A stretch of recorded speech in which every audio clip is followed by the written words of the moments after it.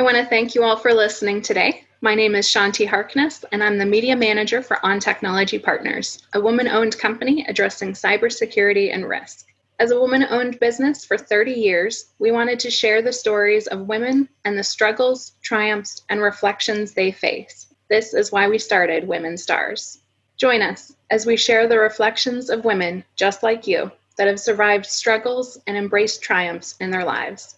Today, we'll be talking with Kelly Kidd. I've known Kelly for, is it about 8 years now, I believe?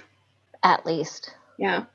She has been a wonderful mentor, colleague, and friend. So Kelly, thank you so much for taking the time to speak with me today. Oh, thank you for having me and for thinking of me for this segment. It's exciting. Absolutely. We're excited to have you. So before we begin, we'll have a little icebreaker question. So tell us something that others may not know about you or something funny or exciting about yourself.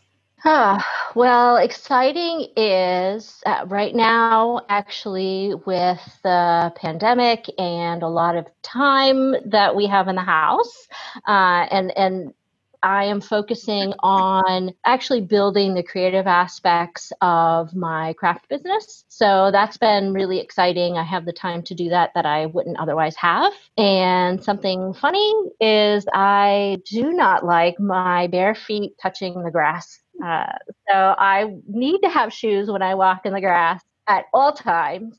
Bare feet anywhere else is fair game. So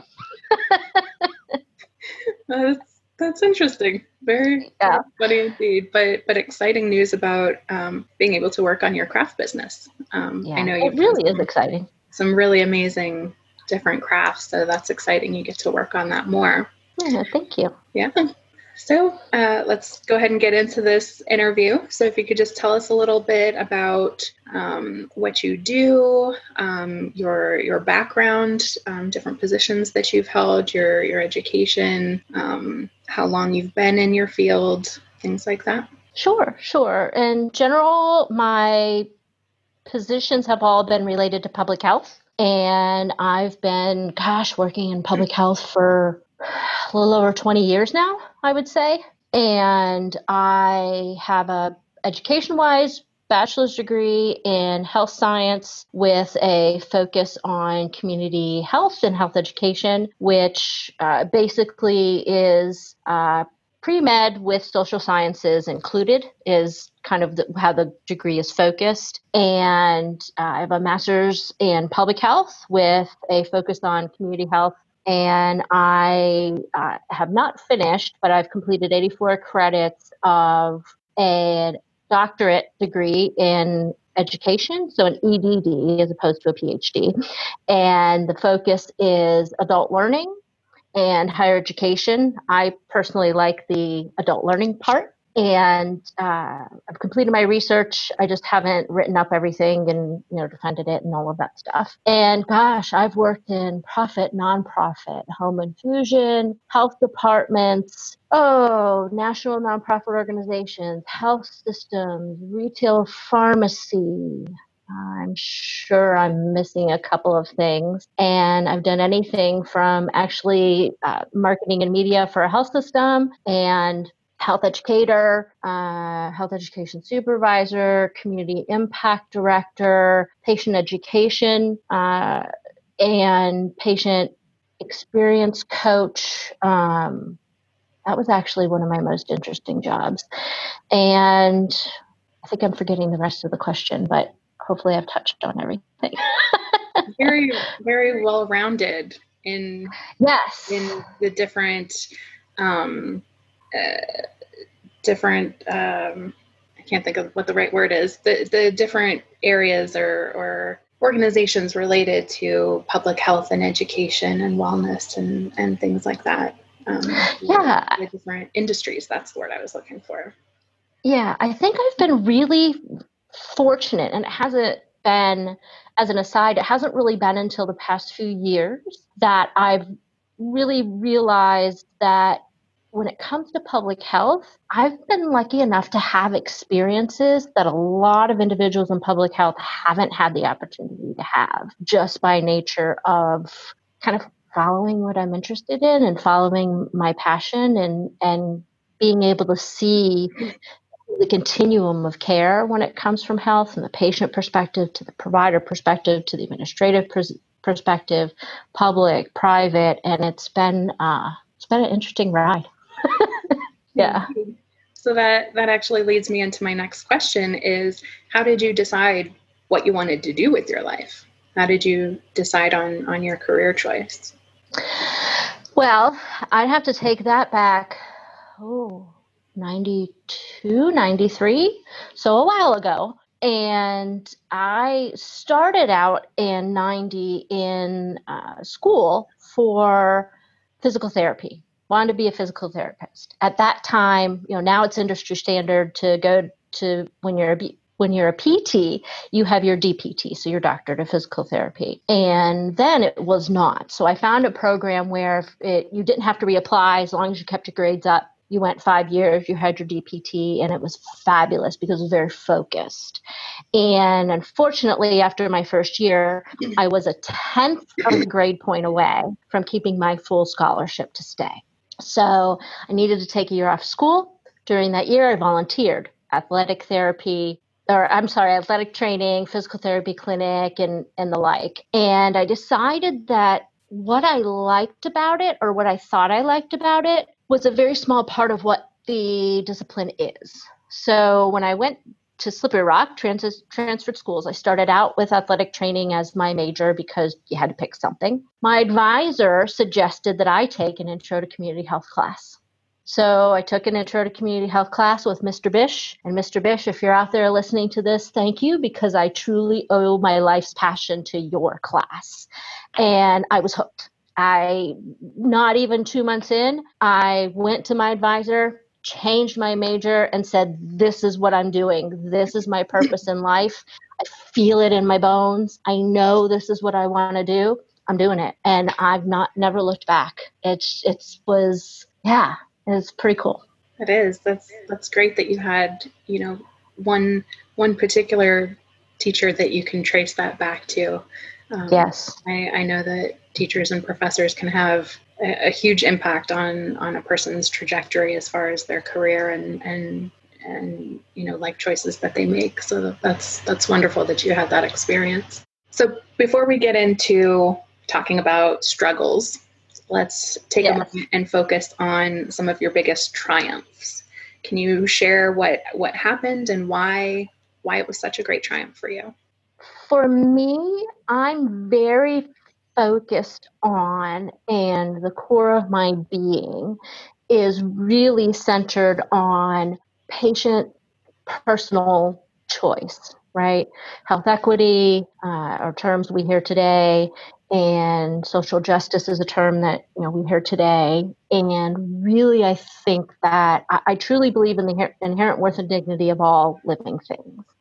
And trust is a big foundation of that. And I would say one of my, and I might tear as I share this story, one of my biggest triumphs is one day an individual walked into where I was working, and I worked at a federally qualified health center at the time. And he said, you told me that you would always be there for me. And I had just done some basic outreach education. That's how I came to know this person.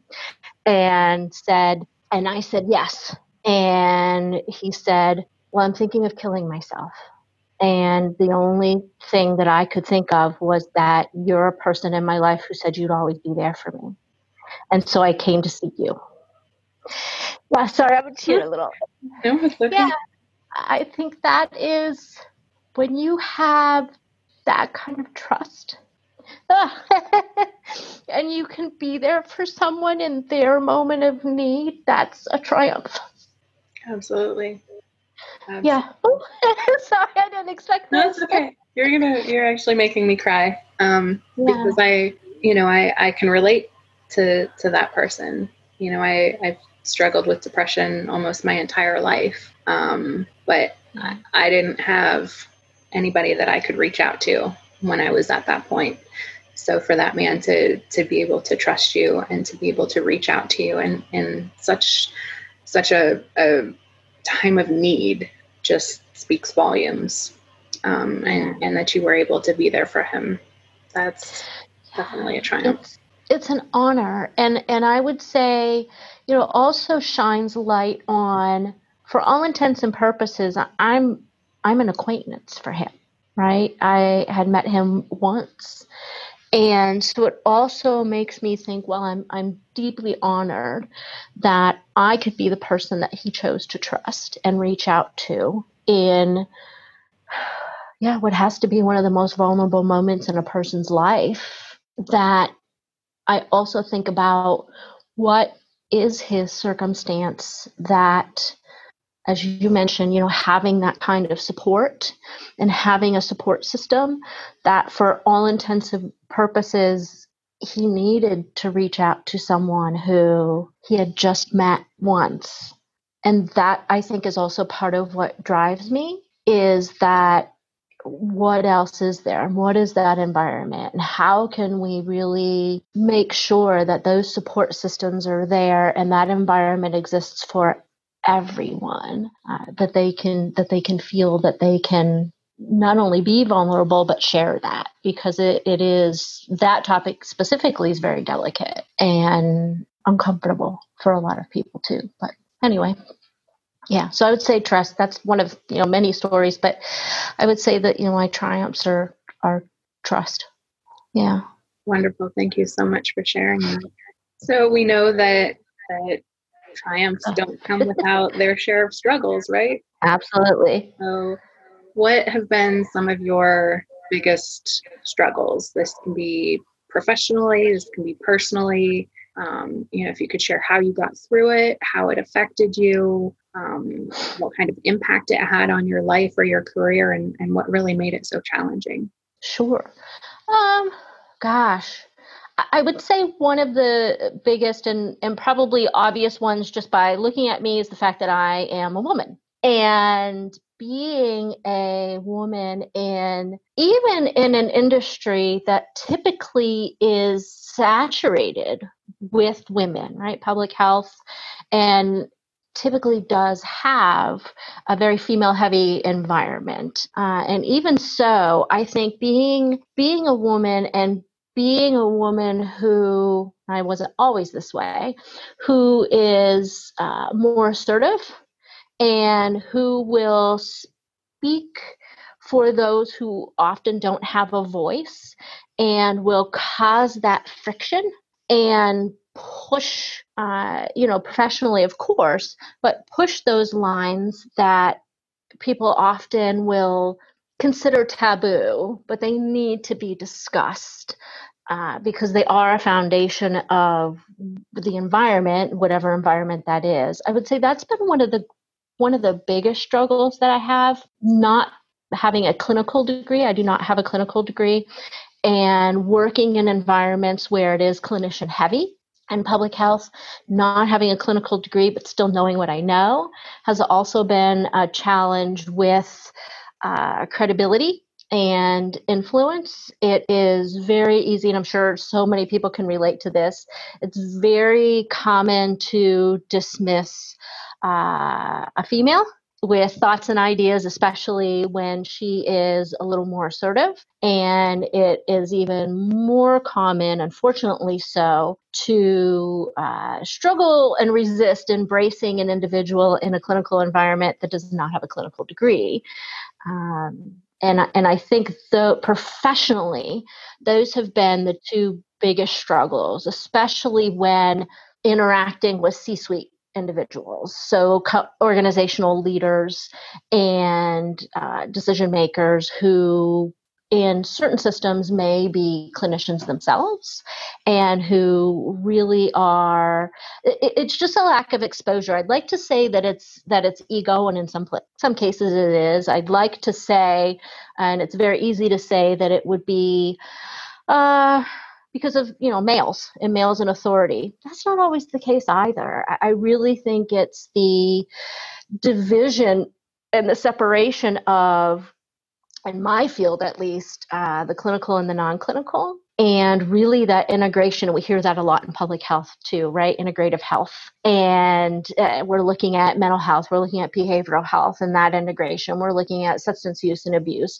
We're looking at patient-centered medical home, right? And how do we have this home base for individuals to receive the care that they need, and recognizing that different disciplines have their strengths and have their limitations. And so how can we really have this collective effort of individuals caring or teams caring for individuals and communities and themselves? And so I find that, as a woman, I've struggled. As a non-clinician, I've struggled. And it really comes down to just how traditions have been kind of established over time, and that separation that we have seen in the public health profession of this is my job, and this hierarchy of beliefs of how useful these aspects are. But now we're seeing, especially in the pandemic, that the non-clinical aspects of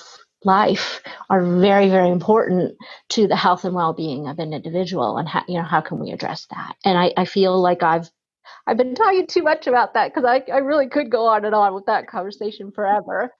And so I'll put a pause on that. And personally, I would say the struggle has been, I have complex PTSD.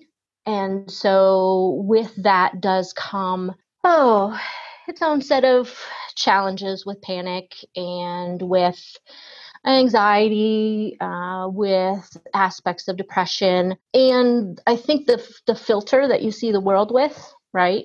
And especially when one of the challenges is, am I safe? And that's one of the things that I have a challenge with in panic with my PTSD, that has been something that I've had to take a step back and reframe how I see conversations, how I look at the whole picture, not only what's being said, but body language and what is the intent behind this.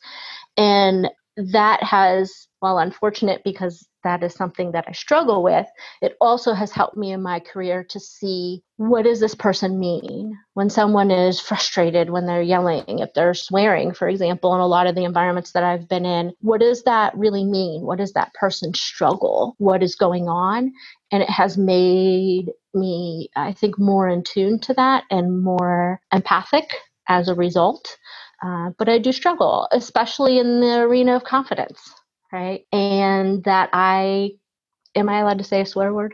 Let's keep it G. Okay, that I am a bad, and I can do it, that I am empowered, and that it's okay if I do these things. So I think that's the personal struggle.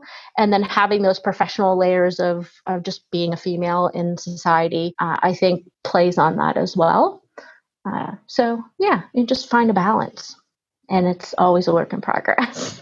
Absolutely. So to kind of go along with all of that you shared, do you have like any kinds of tips or tricks that you use to help you get through those challenging times, or to help you get through those struggles? Yeah, that's a really good question. I meditate a lot. My favorite. And actually that's just something that I've come to do in the past year.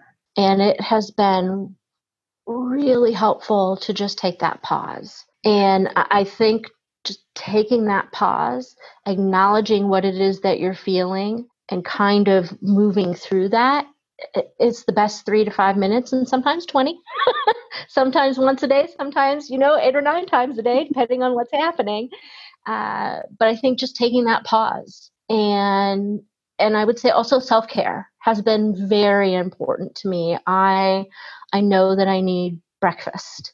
I know that I need water, and really just listening to my body and what it needs. And instead of fighting that, kind of leaning into it and being kind to myself. And I'm a perfectionist, and that comes, part of that is born from PTSD and past experiences, and part of that I think I come by it honestly and being born that way. And so being kind to yourself and having self-compassion is really helpful as well. And then the other aspect is just creating. Having that artistic part of myself has been really helpful in channeling joy and sharing that, and in channeling, frustration. And when I create, then it brings out that part of me that really is centering as well. Thank you so much for sharing that. I know for myself as well, meditation has been monumental in helping to allow me to experience inner peace and calm, even in the midst of chaos and everything falling apart in my life. Meditation has really helped to ground me and center me and to allow me to experience that peace in the midst of storms. And I've also found that with meditation and self-care, like you mentioned, all leads to more creativity and inspiration. It does. Before I started really taking care of myself and meditating and quieting my mind, I have an entire art room, but I never went in there. Like, I never touched anything because I had no creative drive whatsoever. Like, everything was just in chaos. And so when I took that time to really step back, meditate, take care of myself, it's just like, inspiration and creativity and, wanting to do all of these different little things that just really make you feel so much better. Like, and I know you can relate with the creative work that you do. Like, you feel so good when you're done. So good. And it's just like this wonderful perpetual cycle that the more you take care of yourself, the easier it becomes, the greater the feeling that you have as a result. So it's a wonderful reminder to our viewers and our readers to, take the time to take care of yourself, and good things will follow with that. It counts for a lot, and we have to take the time, whether it's a chunk of time or 2 minutes, 1 minute, 30 seconds. There's always a part of the day that you can take to have some kind of self-care. And it may be sitting on the porch for 5 minutes. It doesn't have to be the exercise, X amount of times a day and 10,000 steps. And they're all great guidelines for health. Sometimes we need to look at the realistic aspects of our life and what's the next best thing that I can do for myself. Baby step. I might not be able to do all of it all of the time perfectly, but every little step that we can take is going to have a benefit, short term and long term. Absolutely. Wonderful. So this kind of goes into my next question. Women in this modern age, we balance so many different things in our life. So how do you make sure that you're maintaining a work-life balance? I know it's a little different now that with the pandemic, you don't have a job and are searching, but just like in general, how do you make sure that you're keeping that work-life balance? Yeah, no, that's a really good question. And I would say even being unemployed, there still is this work-life balance, right? Because searching for a job that's a lot of work. A lot of work. You're right. It's a job in and of itself. Different circumstances, of course. But yeah, I think for me, it really is that creative aspect. It is actually, even whether I'm creating something or I'm reading a book, I'm meditating, I'm watching my favorite funny movie and having a laugh, I'm talking with a friend. It is just making sure that I take time for something that is for me. Even when we are balancing family, right? Significant others in the home, children, if we're caring for parents or someone else, we have so many different roles and hats that it can be, and we tend to care for ourselves last, right? We hear it, everything we hear, it's all around us. We tend to care for ourselves last, and it's cliche, and yet it's true. Who cares for the caregiver? We do. And I think giving yourself permission to be able to do that is is essential. I used to be the person who carried the BlackBerry and answered, worked 80 hours a week and answered phone calls and emails at 11 o'clock at night. And I quickly learned that continues to happen when you set the stage for that to be able to happen. And for me, I think what changed that to have a balance was I was a manager of a program. I had the flu. I was home with the flu and received a call from my supervisor to say that the state needed a report. And I have 103 fever. There's no way that I'm going to be able to function to get these things done. And my response was, the information that they need is in different reports. I think my team can pull it together. And it'll be okay. I really don't. I pushed back and said, I have the flu. I cannot come in and do this. I just can't. And I think that conversation really helped me to frame that. Oh my gosh, I'm lacking that balance. Oh my gosh, how did I get here? How did it happen that I'm getting a phone call when I have 103 fever demanding a report that didn't need to be done that day? And truly. And so, all of it worked out. And, my supervisor called the state, explained that I was home with the flu, and they were fine with it. And that's when I really realized that you need to have that balance and be able to set those boundaries for yourself. Yeah. And I think juggling is just really what are the most important things that you need to do for the day or for the moment or for the minute, and make sure that includes time for you. Very important reminders. I wanted to mention this earlier when you were talking about assertiveness and speaking up. And it's so important because I feel many women are afraid to do that. And I include myself in that. And I can thank you and your example of your assertiveness and your commitment to speaking up, especially for people that don't have a voice or that are afraid to speak up for themselves, that you provided a great example and showed me that, no, if you see an injustice or if you see something that's not right, speak up, because, nobody else is. And, if it's right and it, you have to speak up. Mm-hmm. So I thank you for that. You've been like I mentioned, a wonderful mentor and role model. And I have you to thank for a lot of that. So I think it's just a nice reminder for all of our viewers as well to not be afraid. This is your health. This is your life. This is your career. If you need something or see something that isn't right, you need to speak up and be concerned about, what any potential consequences might be, that you have to stand up for the truth and for what you need and for what's right. Yeah. Oh, absolutely.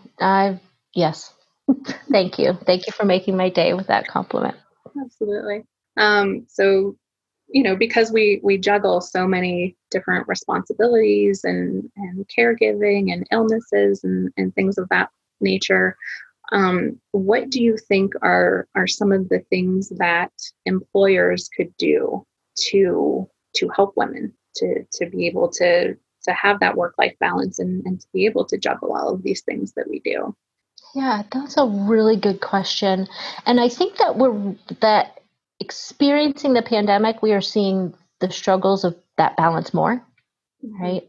Even though, and I know that we're not excluding males and their role in helping in the household, but truly, women are traditionally and continue to traditionally be seen as the main caregivers, those who carry the mental load for the home, those who organize things, and really overall provide that care even after work. And now we're looking at during work, there's this balance and this added challenge because individuals are working from home. And I think employers, flexible hours when it's appropriate, and when there's an environment to be able to do so would be very helpful. My most recent employer was fabulous. Now, for myself, I do not have little ones at home that I need to fit into that schedule. But so many of my colleagues and even my boss and vice presidents would, I get my kids on the bus. And so I start my day here, then I take this break, and then, I pick up my kids from school.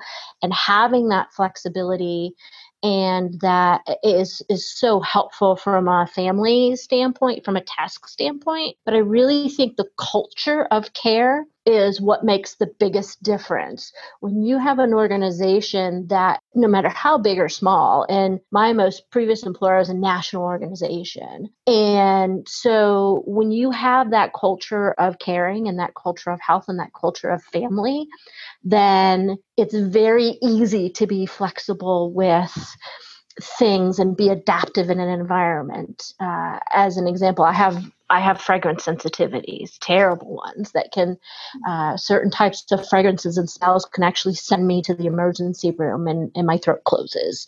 And I've worked in various environments where even something like that is either embraced or, oh, you're a woman who just, has a hard time with stress and things. And so, just go take care of that. And it's more dismissed as opposed to a male colleague. And so I think just looking at that culture of, we have individuals, what does it take within the boundaries of the business, right? Because there still is work to be done and there still are deadlines that need to be accomplished.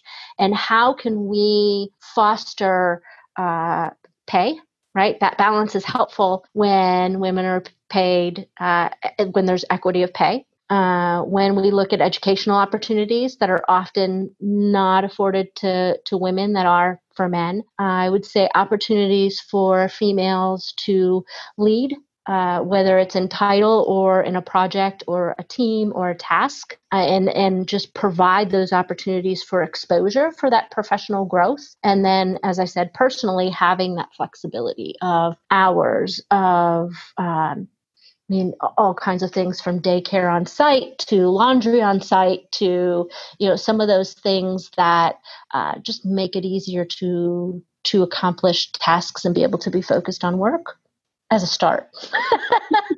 Because again, that's a whole other, day-long conversation, but yeah. Yeah. I think all of your suggestions are spot on. I know the flexibility of schedules in a job is massive.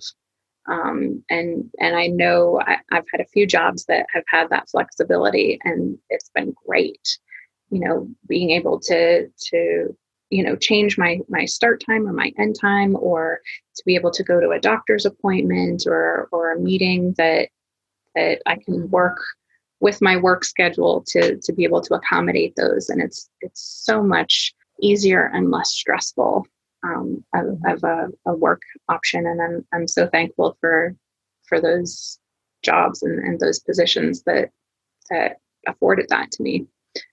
So that definitely, I think, goes a long way towards that balance. Thank you. Yeah, you're welcome. When women are seen as an asset as opposed to a potential liability, it really changes the game. Absolutely. So speaking of women as assets, do you think that a person has to overcome setbacks or challenges in order to truly be successful? I don't know that I can answer that question well, only because life is not without setbacks and challenges. So I would say that there are very few people who could sit in front of you or anyone and say, never had a setback and I've never had a challenge. So I don't know that can be taken out of the equation.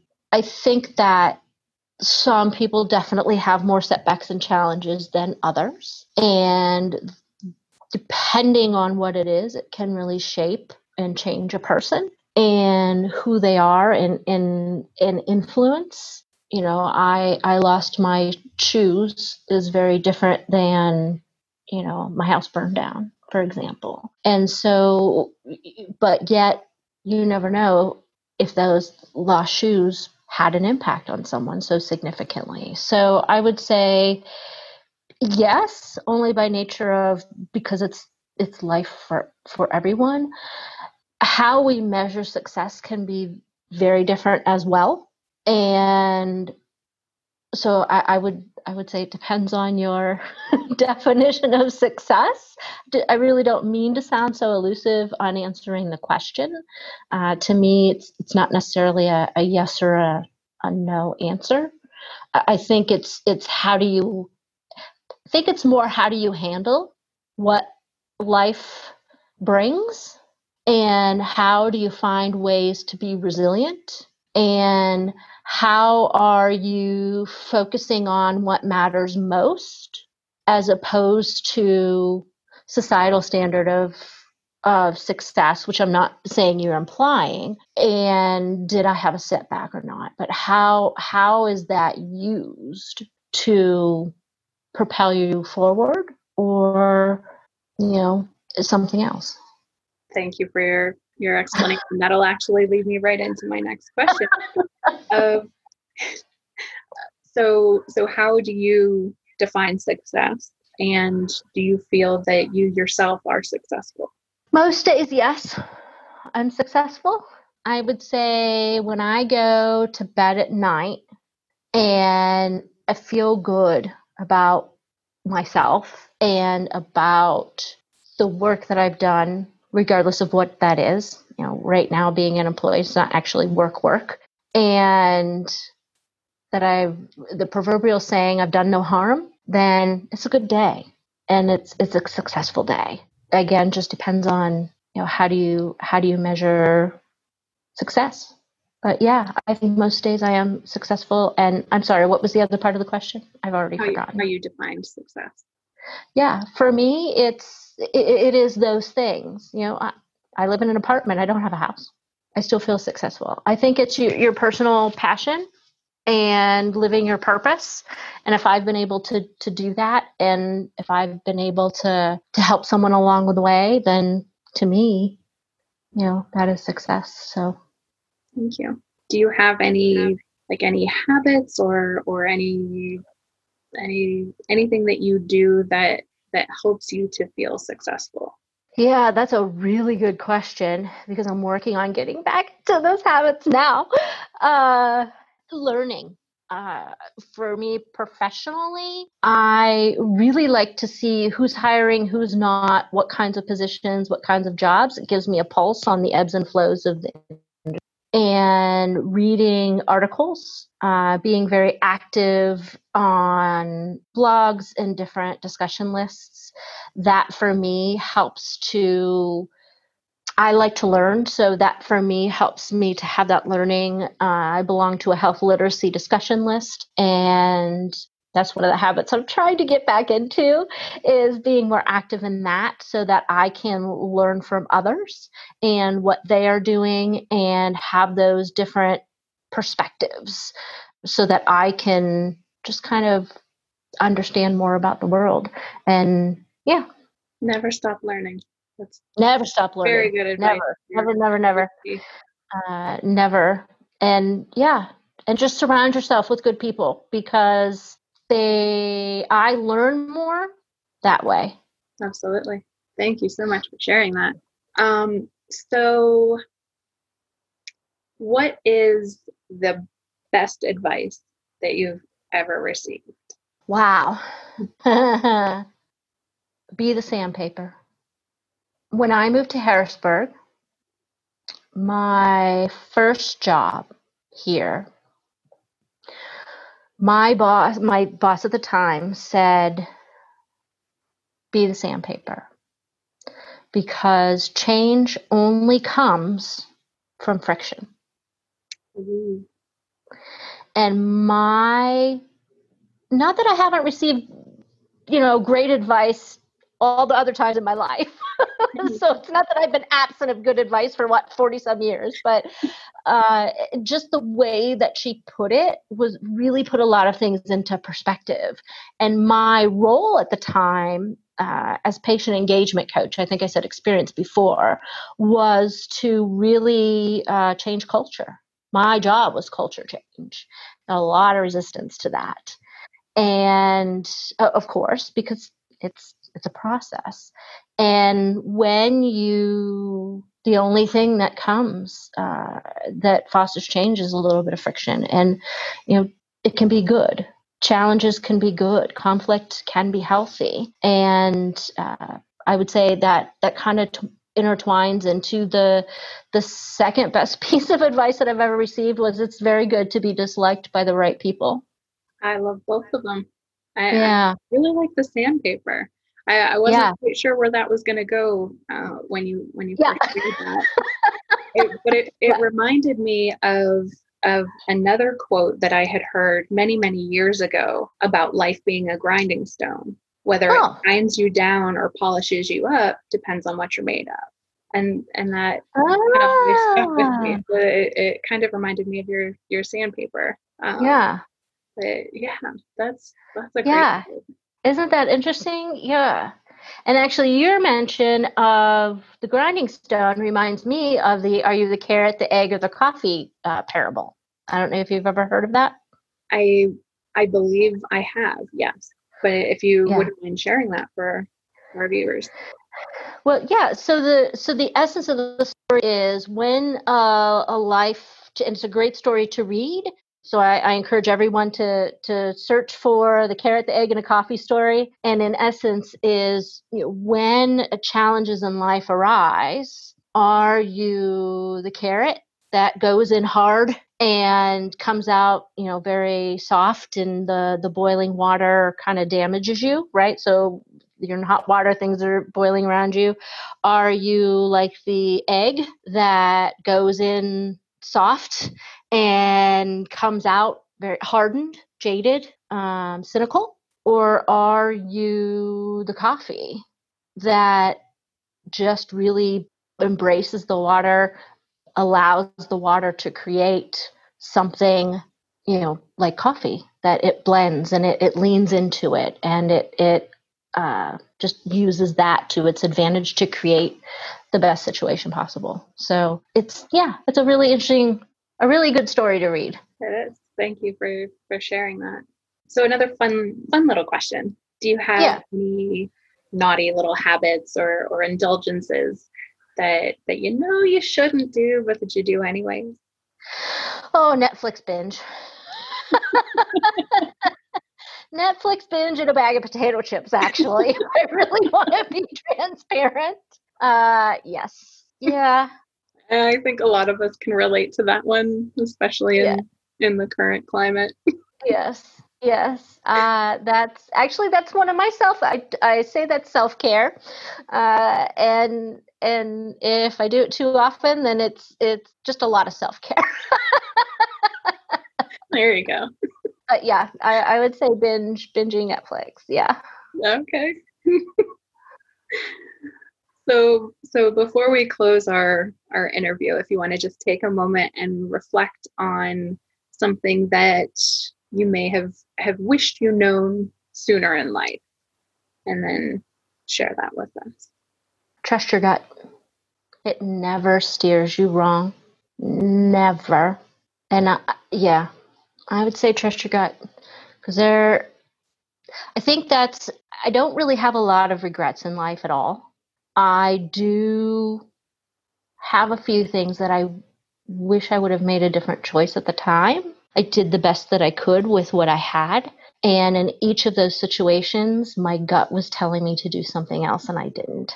And I wish I had listened to my gut. One was going to grad school, and I put that off. I was married at the time, and I put that off because my then husband was he didn't want to move, even though, we had discussed that. And the second was, before I moved, I was offered a job and I didn't take it. And I wish that, not before I moved here to Harrisburg, but younger in life, I was offered a job, and I chose to move with my then boyfriend so that he could go to school, because I didn't want to do distance relationship, even though we would only be 2 hours away. And again, not a regret. Did what I thought was right at the time. Looking back, my gut was so strong in both of those. It would have been good to listen So yeah, I would say trust just whatever the situation, trust your gut. Very good Yeah. pointers. Thank you. So last question. What advice would you give to a young woman beginning her career? Go for it. Just follow your passion. It will never steer you wrong. Learn all you can. Find those who you admire. Ask them how they got there, what they learned.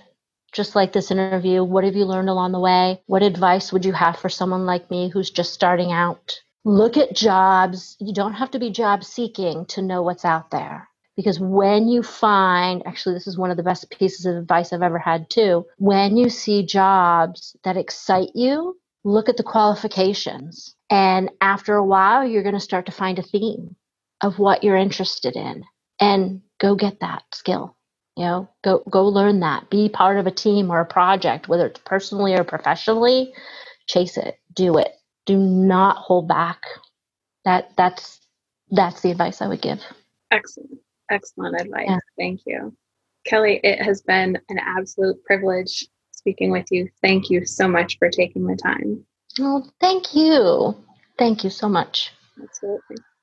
So that's all for this episode of Women Stars. If you'd like to nominate a businesswoman to be interviewed for Women Stars, please email their contact information and your reason for nominating them to stars@ontechpartners.com. My name is Shanti Harkness. Until next time, have a great day.